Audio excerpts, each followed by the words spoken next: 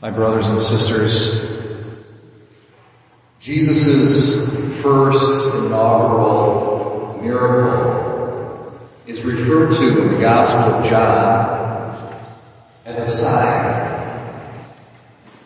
Signs signify something. They have meaning. They have a symbolic function. So they're not just miracles or wonders to let us know that divine power is behind and guarantees Jesus' mission and his teaching. In addition to that, they have content to them, meaningful, intelligible content. God, as it were, speaking to us through them. And the significance, the meaning of Jesus' first sign can be summed up in the phrase that the head waiter says to the bridegroom. He says, with most people, how it works is that you get the good stuff first. And then when everybody's, got a little bit inebriated, they can't tell the difference, then you kind of give them some sort of inferior stuff afterwards. But with you save the best for last.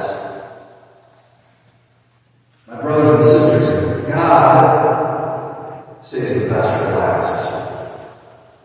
This first of Jesus' signs is a contrast for us between the ways of men and the ways of God.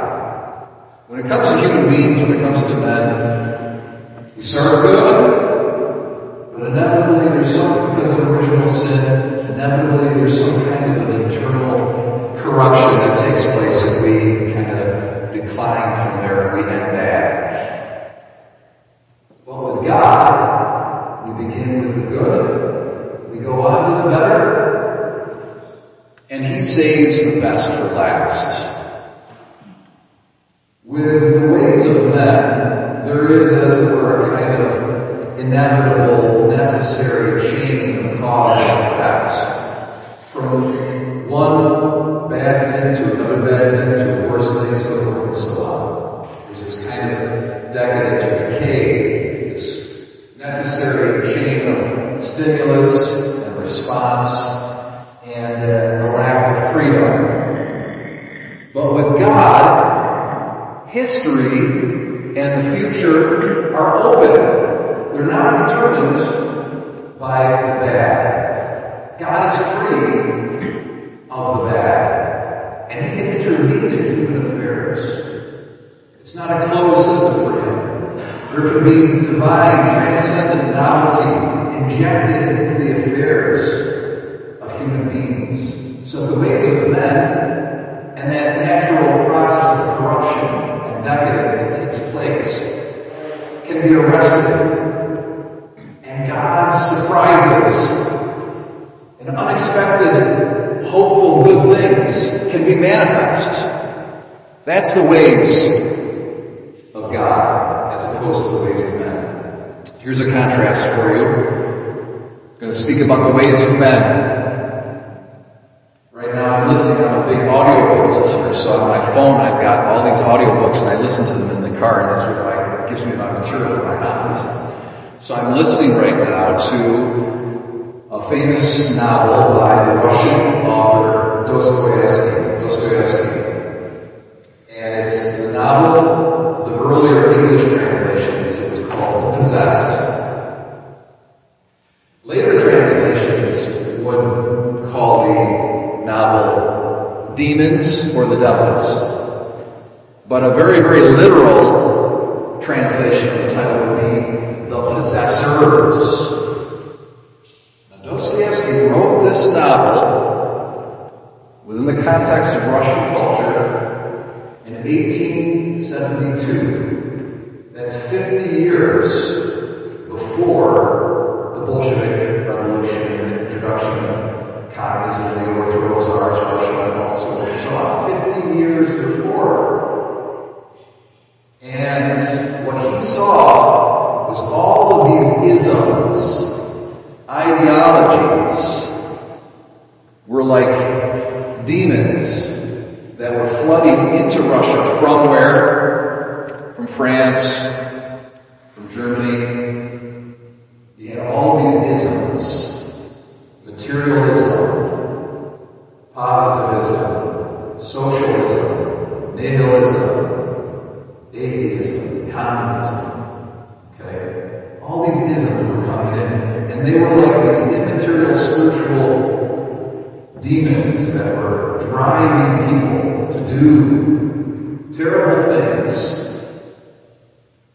And so what's remarkable about this novel is that the main plot of the novel is these secret societies that are being formed with these revolutionaries. And the revolutionaries are talking about things that would become fulfilled 50 years later. It's almost like Dostoevsky's The Prophet. These conspirators, these revolutionaries, they say things like, oh yeah, we're gonna turn all of Russia, all of the world into a massive, we're gonna promise them freedom, unlimited freedom, but at the end of the day only a small percentage of the population is gonna be free. Everybody else is gonna be slaves, like a herd of animals, driven by the rulers. And there'll be equality, all right, but it will be an equality of slaves. And order will be kept through fear. And family members will spy on each other and inform on one another to the government. And there's a running joke throughout the novel amongst the conspirators that all it will take to transform the world would be the murder of 100 million people.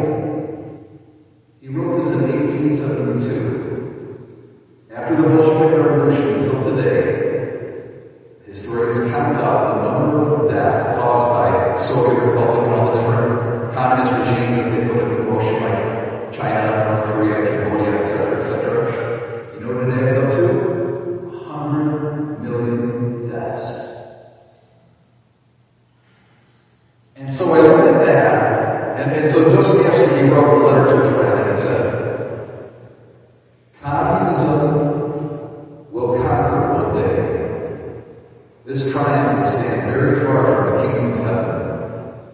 All the same, we must accept that this triumph will come one day, even though currently none of the leaders of the world know it.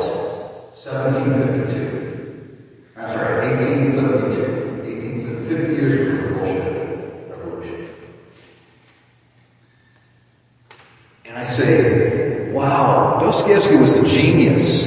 He had deep insight into the ways of men. And I'm impressed by that. But you know what I'm more impressed by? The ways of God. My brothers and sisters, when it comes to God, that inevitable process of corruption, of bad going to worse, can be arrested.